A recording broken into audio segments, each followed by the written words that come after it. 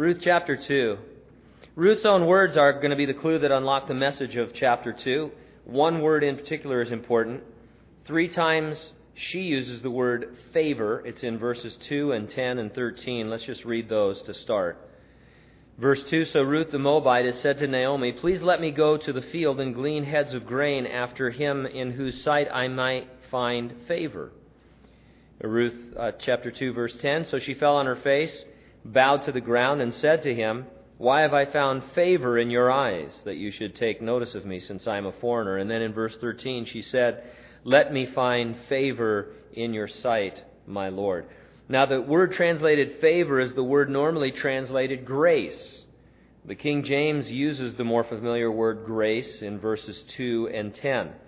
God the Holy Spirit is calling our attention to the grace of God operating in Ruth's life. In chapter 1, Ruth had been saved by depending on God's grace. Now in chapter 2, she was going to serve depending upon God's grace. It's interesting because God's law strictly excluded Moabites from the congregation of Israel. We briefly touched on this last time. Let me read to you from Deuteronomy chapter 23.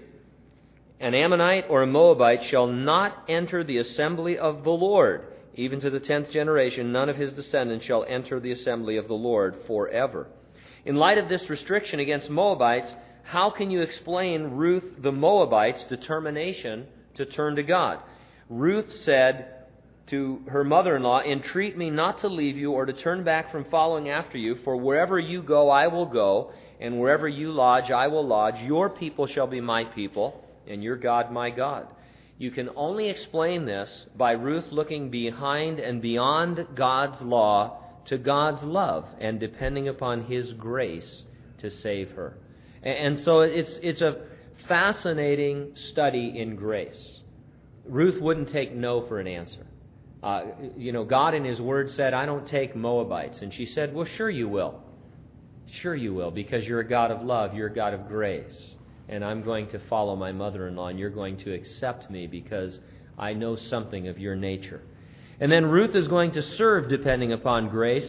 Chapter 2 revolves around her expecting and then experiencing grace as she served in the field. Now, like Ruth, you and I are saved by depending upon grace. And like Ruth, you and I are also to go on serving depending upon grace. For example, in 2 Corinthians chapter 9, verse 8, the Bible says, God is able to make all grace abound towards you, that you always having all sufficiency in all things may have an abundance for every good work. Your sufficiency to do the work of the Lord is by His grace, by His unmerited favor. It's not in and of yourself. It has nothing to do with your talent. In fact, oftentimes your talent gets in the way of your serving God. A lot of talented people never are able to really serve God from a position of grace and power because their talent is all over them.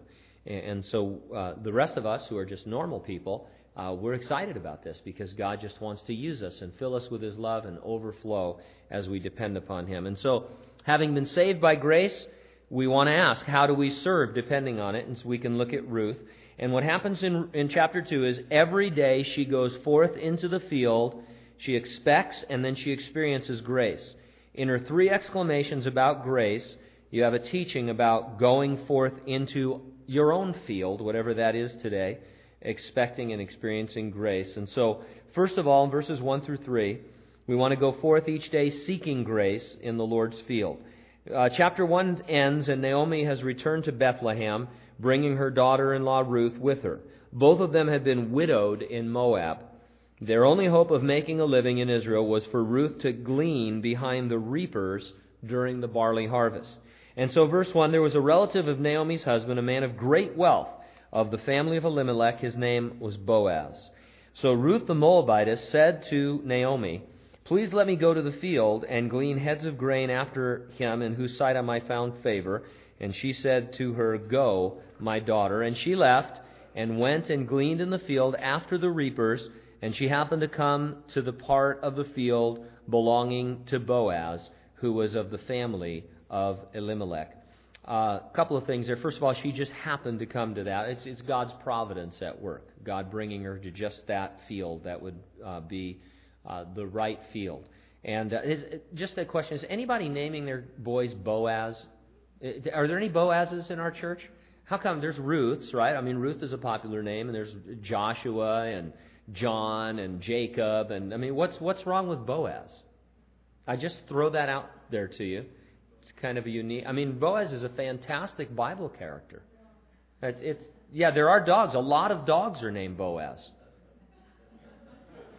I've known several dogs named Boaz, but I don't know any man or boy named Boaz, and I think it's a travesty personally. So, now, Ruth went forth into the field. We commonly use the word field, don't we, to indicate a person's employment or a specialized part of their employment. And so field to us is a word that can describe any and every area of your life. You can have a field of employment. Your marriage can be a field. Your family, even our church fellowship is a particular field in the Lord's vineyard. Think of your whole life as a land that God has given you with many different and distinct fields that you go forth into each day or come back to each day. And we're going to see in chapters 3 and 4 why it is so important to notice that Boaz was a relative of Naomi's dead husband Elimelech.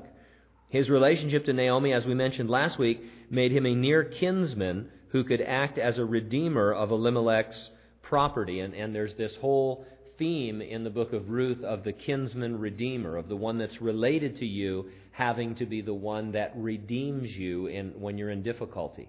And it's a picture of Jesus Christ, who became a man, God in human flesh, to redeem us. But we had to be related to him, and that's why God had to become a man. And as we looked at it at great length last week, this is all set in a romantic context so that you can't miss the emphasis that God really does love you. It's not something he had to do. I mean, Christians don't usually admit this, but sometimes people have the feeling that God has to accept you because of what Jesus did. But if it was just you, he'd pass. He doesn't really love you. You're just kind of lumped into the rest of the elect. And contexts like this, that's why they're so important to realize that God wants to tell you that he redeemed you out of this slavery to sin and death, but he did it in the context of a love story so that you won't miss that. Now, Ruth went forth, and she happened to come to the part of the field belonging to Boaz. The King James Version is kind of cute. It says it was her hap to come upon Boaz's field. And so, as I mentioned a moment ago, from her point of view, it was a coincidence, but from God's point of view, it was providence. Providence is God working in and through all that he has created to manage all things according to his own will. Providence means that there is no such thing as luck, chance, coincidence, or accident for the child of God. Now, we commonly use those terms, and that's okay. I mean, we don't want to maybe I don't know if you've ever done this to me. I'm going to assume that you haven't, but I get really annoyed when I wish somebody good luck and they tell me there's no such thing as luck. Well, I know that. There's no such thing as a sunrise either, because the sun doesn't come up, the earth is actually turning and stuff. But I let that one go. I mean, so let's just so maybe we should get rid of luck. But I think we understand that there's no luck, there's no coincidence. It's like saying, well, I was driving in the fog and I got into an accident. No, you didn't. You got into a providence, brother. Well, as far as my insurance is concerned, it was an accident. And I understand that God is in control, but it's still, anyway.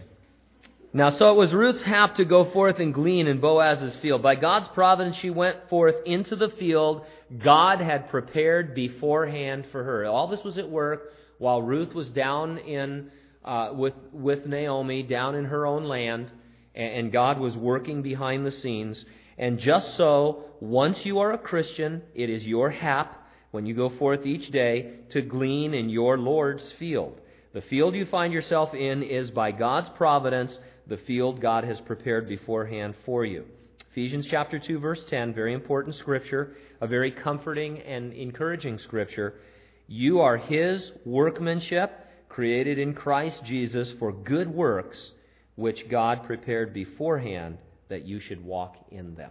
A wonderful verse. And so Ruth had no idea that this was really going on. She was new to the Lord, new to following the Lord. But God had prepared these good works beforehand, and that's what God has done for you.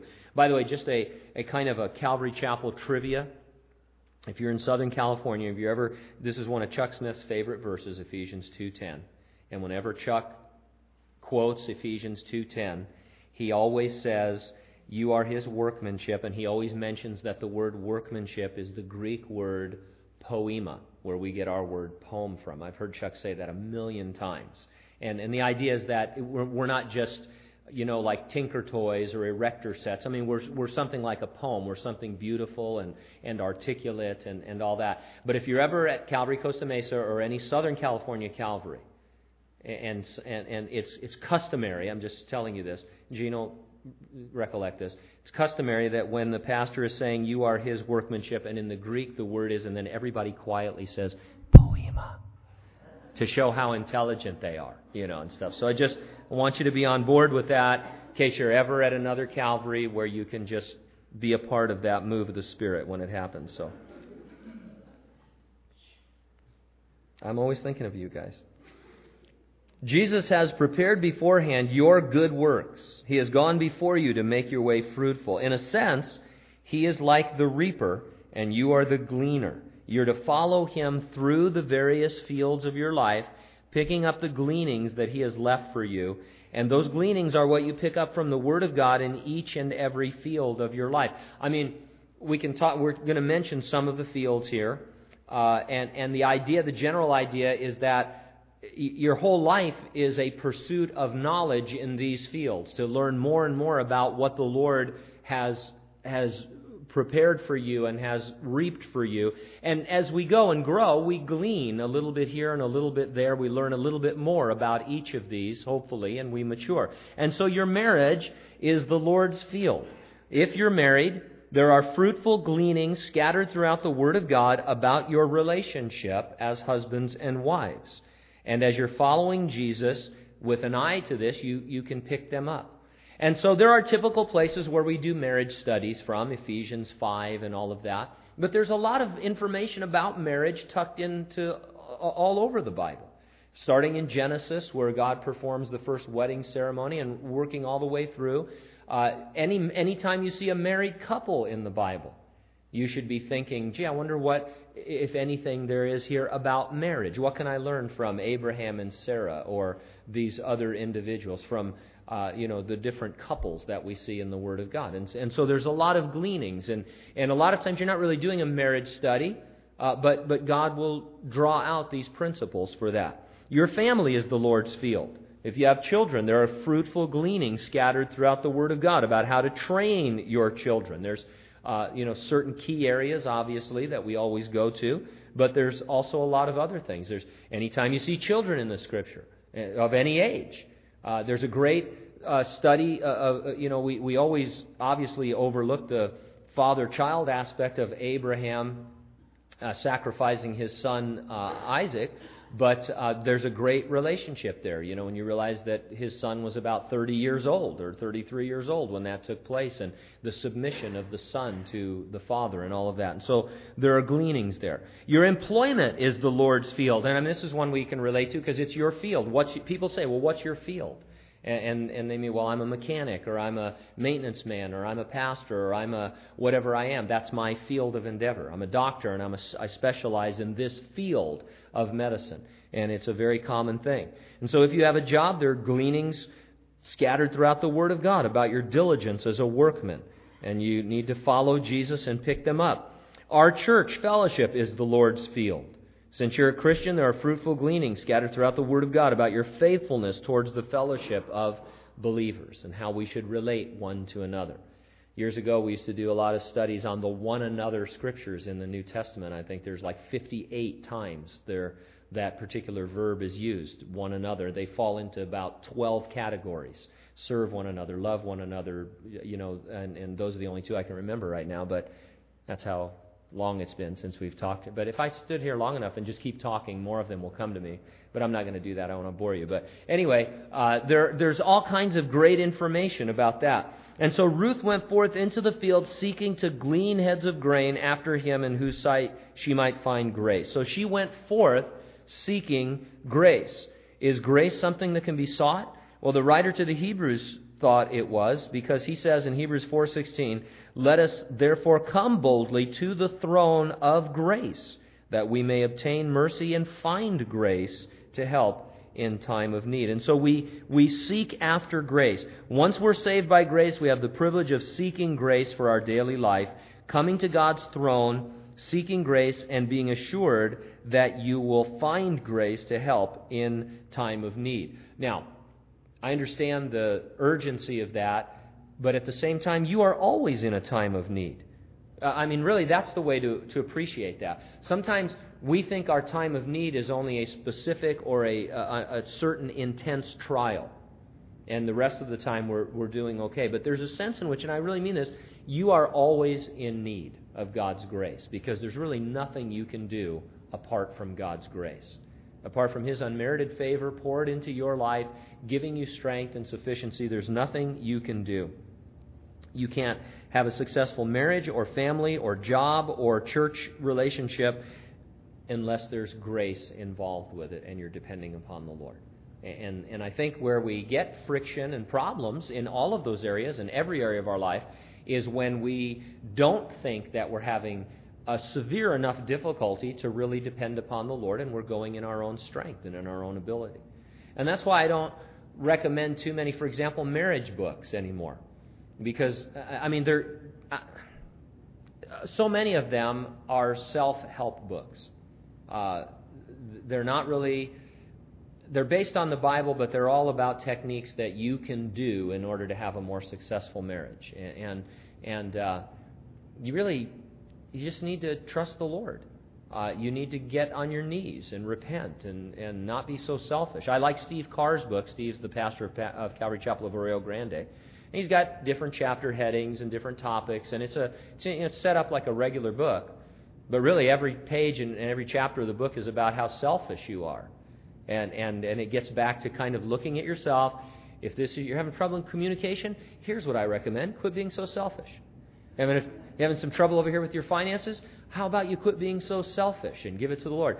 You're having trouble with your in-laws? Why be so selfish? And it focuses your attention on the fact that your problem is self. It's the flesh. It doesn't give all of these fluff suggestions and, suggested budgets. And, if your wife is harping about not having, give her an allowance. And, all this stuff. And I'm not saying any of that is bad, but so much of it passes into the realm of, I can do this. I can, and I think we need to see how bankrupt we are and just say, Lord, I need your grace. I need your sufficiency. I can't do any of this on my own. And so we're always in need. Go forth each day seeking grace for every field of your life, and then go forth every day surprised by grace.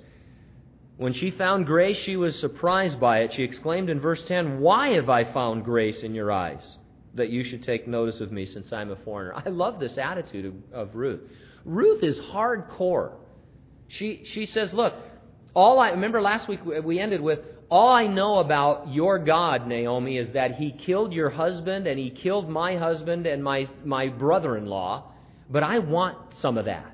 There's a jealousy there, there's a depth there, there's a love there that I want, because I know why He did it. He did it because He's jealous over them and over you, and He wants what's best, and He will only let us go so far. And so I want that. Even though He says I'm a Moabitess and I can't be part of the family of God, I don't believe that. I believe that He has grace for me. Ruth is really intense. And then she seeks this grace, and then when she finds it, oh, wow, you really have grace for me, Lord. And so it's a beautiful thing. And even as believers, God's grace should continually surprise us, that He takes notice of us, even though we were once foreigners and aliens from His promises. And so we want to see how Boaz treated Ruth with undeserved favor or grace, surprising her. And when we do, we'll see Boaz as a type of Jesus and how He treats us. And first of all, we find that Boaz sought Ruth. Verse 4, "Now behold, Boaz came from Bethlehem and said to the reapers, 'The Lord be with you.' And they answered him, 'The Lord bless you.' And then Boaz said to his servant who was in charge of the reapers, 'Whose young woman is this?' So the servant who was in charge of the reapers answered and said, 'It is the young Moabite woman who came back with Naomi from the country of Moab.' And she said, "Please let me glean and gather after the reapers among the sheaves." So she came and continued from morning until now, though she rested a little in the house. And so what we get here symbolically is that Boaz first sought after Ruth. She wasn't going there thinking that Boaz was her near kinsman and that she was posturing to put herself into a position. She was just going to glean. It was a providential thing, and Boaz noticed her. It's Jesus who by grace first seeks after us to save us. After we're saved, Jesus still takes the initiative. Before you're even aware of His doing so, He gives you gifts by which you serve Him in grace. And it's always, everything that the Lord does really should be a surprise to you. If there's ever anything God gives you or does for you that you think you deserve, think about it's Christmas time and we're buying gifts for our children. Think of when you give your child a gift and they don't appreciate it or think that they deserve it or deserve something better. It's neat when kids have a wonder and a surprise that, wow, look at, oh, there's a box. Oh, there's something in the box. I thought the box, look at that's a beautiful bow. Oh, and the wrapping paper's mine too. Thank you. Oh, the box I can play with. Oh, look at that. There's a doll. No kid has ever done that, by the way. But anyway, you'd like them to, but at least appreciate their toys. And so we should be excited whenever God notices us and seeks us. Boaz spoke to Ruth in verse 8. Then he said to Ruth, "You listen, my daughter, will you not? Do not go to glean in any other field, nor go from here, but stay close by my young women. Let your eyes be on the field which they reap, and go after them. Have I not commanded the young men not to touch you? And when you are thirsty, go to the vessels and drink from what the young men have drawn." Somewhat surprising that the Lord of the field would speak to an impoverished gleaner. How much more surprising to think that the Lord Jesus, the creator of all the fields and all the universe surrounding them and containing them, should speak to you. And yet He does. Boaz summoned Ruth to a reward in verse 10. So she fell on her face, bowed down to the ground, and said to him, "Why have I found favor in your eyes, that you should take notice of me, since I am a foreigner?" And Boaz answered and said to her, "It has been fully reported to me all that you have done for your mother-in-law since the death of your husband, and how you have left your father and your mother in the land of your birth, and have come to a people whom you did not know before. The Lord repay your work, with a full reward be given you by the Lord God of Israel, under whose wings you have come for refuge." Then she said, "Let me find favor in your sight, my Lord, for you have comforted me, and have spoken kindly to your maidservant, though I am not like one of your maidservants." And so Ruth had faithfully served her mother-in-law. She was surprised that her faithful service had been noticed. Here she was at the feet of Boaz, being rewarded for what seemed so insignificant to her. And of course, you and I will be summoned one day to the reward of Jesus Christ. 1 Corinthians 3 and 2 Corinthians 5 speak of our being summoned to His reward seat. The rewards the Lord grants will surprise you, since like Ruth, I think in most cases your service seems so insignificant. A lot of times you feel like you're just doing what everybody should do, and that you haven't done anything great for the Lord.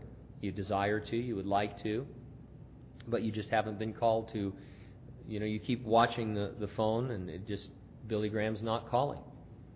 He doesn't have your number, I guess. And so you send it to him at Christmas time, and you email it to him or whatever. But and there's a sense, I think, sometimes that we're disconnected. We're not doing anything great for the Lord. And that's the sense Ruth had. She's like, "Hey, I'm just being nice to my mother-in-law. I mean, what's up with that?" And Boaz had taken notice of it. And so you're going to be rewarded for everything that you've done as unto the Lord. You're going to be rewarded for the faithfulness of it, for the spirit of it, for the way you did it as unto the Lord, not for the greatness of it or the quantity of it necessarily. Now, God may call you to quantity and give you ministry. That's fine too. But He calls you to a faithfulness, and He will reward you. And so we should go forth every day expecting grace. When you experience grace, it should still surprise us. We were lowly foreigners, but Jesus sought to make us His bride, and then He speaks to us, and He will one day summon us to His reward. And then finally, in verses 14 through 23, Ruth went day satisfied by grace. Notice how Boaz sees to it that Ruth is completely satisfied as a gleaner. Verse 14, "Now Boaz said to her at mealtime, 'Come here and eat of the bread, and dip your piece of bread in the vinegar.' So she sat beside the reapers, and he passed parched grain to her, and she ate and was satisfied and kept some back. And when she rose up to glean, Boaz commanded his young men, saying, Let her glean even among the sheaves, and do not reproach her. Also let grain from bundles fall purposely for her. Leave it that she may glean, and do not rebuke her. So she gleaned in the field until evening, and beat out what she had gleaned, and it was about an ephah of barley. And then she took it up and went into the city, and her mother-in-law saw what she had gleaned. So she brought out and gave to her what she had kept back after she had been satisfied. And her mother-in-law said to her, Where have you gleaned today, and where did you work? Blessed be the one who took notice of you. So she told her mother-in-law with whom she had worked, and said, The man's name with whom I work today is Boaz. Then Naomi said to her daughter-in-law, Blessed be he of the Lord who has not forsaken his kindness to the living and the dead. Naomi said to her, This man is a relation of ours, one of our close relatives. Ruth the Moabitess said, He also said to me, You shall stay close by my young men until they have finished all my harvest. And Naomi said to Ruth, her daughter-in-law, It is good, my daughter, that you go out with his young women, and that people do not meet you in any other field. So she stayed close by the young women of Boaz to glean until the end of the barley harvest and wheat harvest, and she dwelt with her mother-in-law. Lots of wonderful lessons in these verses. Ruth still goes forth every day into the field to glean. And what you get from that, in one sense, her overall circumstances have not changed. She's still really an impoverished widow who must work doubly hard to provide for her impoverished mother-in-law. And she's still an alien and a stranger in Israel. And so a lot of times we miss some of these points because we see the end of the story. But you have to understand that every day she's going out in the field and she's coming back, and her situation hasn't really changed. It's going to change, and that's great. But that's where when we try and minister to people, your situation is going to change. It may not change this side of eternity. You may have a situation that is actually terminal. And there's no use us trying to cheer you up and say things are going to be better tomorrow. But your situation is going to change, just like Ruth's. But so nothing's changed, but everything had changed. She's satisfied each day because her needs are being met by the Lord of the field. And she's on her way to being wed to this wonderful man. Every day, your needs are promised to be filled by the Lord of the field. We don't believe that because sometimes it seems like we go without certain things. And even Hebrews 11, the hall of faith. Some of those guys, they stopped the mouths of lions and they did all of these things. And then others of them lived in caves and were outcasts. And so how does that? Well, sometimes the Lord knows you need to starve a little bit, or that you need to have a certain affliction. And this is a difficulty for us because we think in terms of needs being met and us being satisfied. But we only think of needs in a positive way. And God says, well, Gene, I see that you need to be humbled. You need something to humble you. I'm going to have to send you an affliction. The Lord did this to Paul the Apostle for the abundance of the revelations that he had. I mean, here's a guy who was stoned to death, taken up into heaven, got to check out heaven for a while, comes back, gets up, wants to preach the gospel some more. He's so humble about it, he says, I don't know who this guy was, and I don't know if he was dead or alive, and when he got to heaven, he can't tell you anything about it because it's so wonderful. But the Lord says to him, I'm going to give you a thorn in your flesh. Paul prayed about it 3 times. The Lord said, don't even pray about it anymore. I've given it to you. It's a need that you have to have this physical ailment so that you can grow in grace and in my sustaining you. And so God is always going to meet your needs, and you're always on your way to your wedding. We're the bride of Christ. Jesus wants to tell us about how much he loves each of us. And he says, well, look at it this way. I'm like a bridegroom and you're like my bride. That's how much I love you. And your time on earth is like an engagement, and most people can dial into that was an exciting time, or at least it ought to be. And so that's the situation that we see with Ruth. You go forth each day into your fields. In one sense, being a Christian doesn't change your circumstances.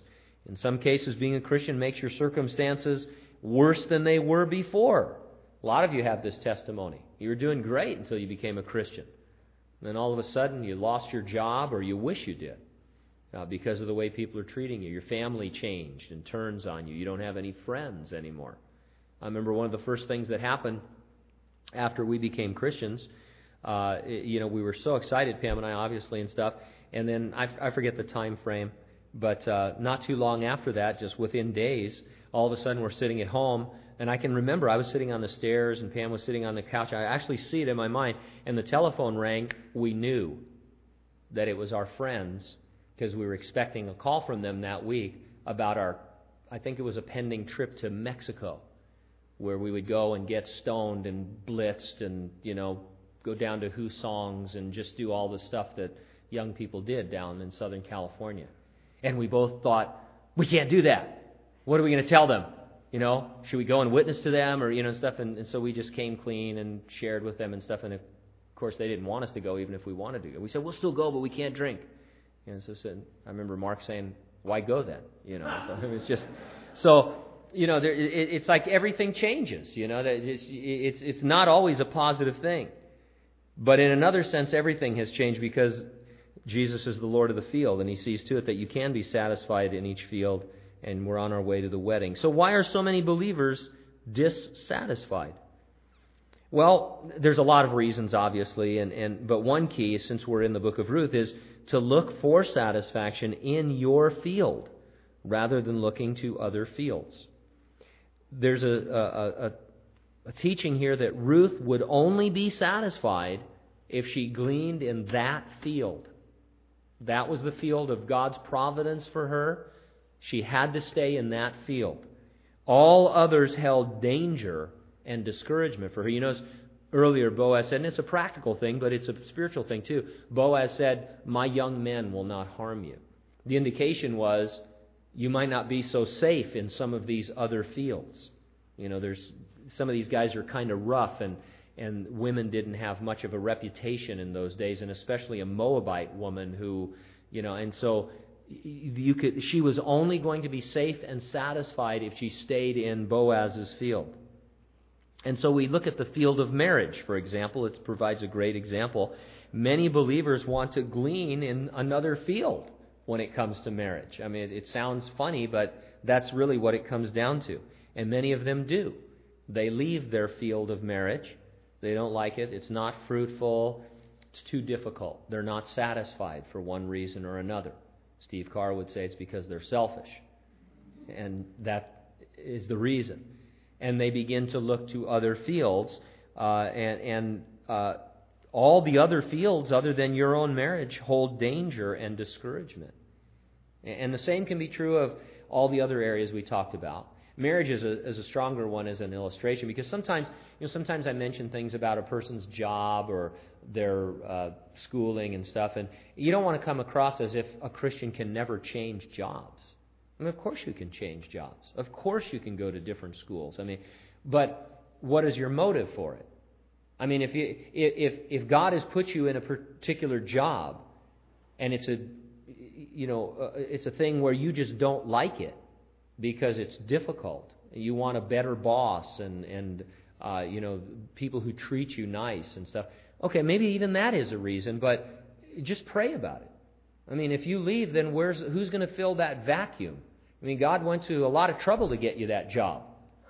He really did. And when you think about it that way, and He put you there, and then He knew He was going to save you, and there's a period of time that He probably wants you to be a testimony and a witness. There's only, it's kind of, it's interesting. There's a brief period of time in your life, in my life, when people can really see the radical change that Jesus makes in your life. You're at a school, you're in a job, you're in a family, and you're headed to hell this way, and then all of a sudden one day you're saved, and it's like night and day. And that's a unique time period in your life when you leave that job, for example, and go to your next job, you start off there as the Christian that you are. And they might see you grow and love the Lord, but they don't see they don't see that transformation from caterpillar to butterfly, as it were. And yet so often people, they can't wait. I'm saved. I got to get out of this job. The people here hate me, and they're mistreating me, and I hate my school, and all of that. Pray it through, but think about it. And sometimes I think people need to be encouraged to just be satisfied in the field that God has put them, at least for a time, so that they can have the effect that God wants them to have. And so, as you can apply this to all the fields of your life. Glean only in the fields that is your providence to be in. Often it's a lack of real commitment to fields that blocks the grace of God, which can satisfy you. Don't get me wrong, I love living in the United States. I have no plans to retire to Mexico or anywhere else. I'm not going to move to France to live next door to Johnny Depp or anything like that. I'm sure there are other great countries, but I'm so happy that I'm glad for the rights that we have. I think we should use our rights and sign petitions and do all the things that Americans do. That's not a problem. However, we have a lot of choices. Well, let me take that back. We think we have a lot of choices. And I always say to people, take church life, for example. I like to say, people say, well, I'm going to go to this church or that church. Have you prayed about that? What have you asked the Lord where He wants you to go to church? Well, kind of. I try this church and it has these programs and those programs. And I was explaining to somebody the other day, when we moved from the mountains in Running Springs down back into San Bernardino, I wanted with all of my heart to go to Calvary Chapel of Redlands. That's where Don McClure was pastoring. He had been our first pastor when we got saved. I still love Don McClure. I would rather listen to him teach and talk about the Lord than anybody else. I just love the guy. He's like a mentor. He's phenomenal. Redlands and San Bernardino the churches were real close to each other because of the borders. It was no farther than going to Lemoore or in Hanford. And we were all set to go to Calvary Redlands, and we prayed about it, and we felt like the Lord told us to go to Calvary Chapel of San Bernardino. We were so depressed. Not so much about San Bernardino, but about not being able to go to Redlands. But now you look back, and I say, now I don't know what my life would have been like, but I can see how the path of our life went through San Bernardino. It was like when Jesus said, I have to go to Samaria. Today, my father told me we're going through Samaria. It's not the direct route. It's not the way you guys would have chosen. I'm going to Samaria and I don't know what's going to happen there. We're just going there. And then he rested by the well, and he met the woman at the well in Samaria.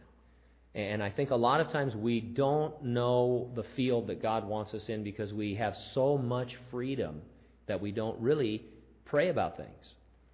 Remember a few weeks ago we were talking about some episodes in the end of Judges where they said, hey, we're going to go fight our brothers. Lord, what do you think? Should I go first or should they go first? And the Lord said, well, Judah should go first. And they got wiped out. Well, why did the Lord allow that? Because they didn't ask him if they should go to war. They decided to go to war, and they said, well, we're going to war, so who should go first? He goes, well, as long as you're going to war, you might as well say Judah. And a lot of times we do that. It's like, hey, we're going to go here, Lord, so bless that. And I just think people should have a real solid grip on this is where the Lord has me. And we move too quickly, I think. I'm not saying you can't ever change churches or jobs. I am saying you shouldn't change your marriage. But, there's some things that are closed and other things there's a big opening. But at least sincerely pray about it and know. And you don't always get sent to the field that you want to go to. But it's the field that the Lord has for you. And it's a more fruitful field in the long run for the things that you need to learn and grow. And that's again another problem because we are always looking for the field that provides us the most benefit. Hey, this field has bigger, better, more, whatever we're looking for. And it's maybe God does want you to go there or be there, but maybe He doesn't because there are unique things He knows. And so let's just pray about it. And so Ruth set her heart on God's grace, saved by grace, She would serve by grace, expecting grace. She experienced it in a wonderful way. She found herself in Boaz's field, then at his feet, and then at his feast. And that's the same with us. Boaz is a type of Christ to us. We are his Ruth. Let's pray. Father, we thank you for these things and the many other things that are here that I'm sure you suggested to your people as we went through this. And they were thinking, man, you're missing this, Gene. This is beautiful. And I thank you for the insight that you give each of us as the Word of God is read and taught. We love Ruth, and thank you for the identification that we can make with her. And we thank you, Jesus, that you're our Boaz in such a greater way. Help us, Lord, to be satisfied in the fields of our endeavor. We pray in Jesus' name. Amen. Let's stand together.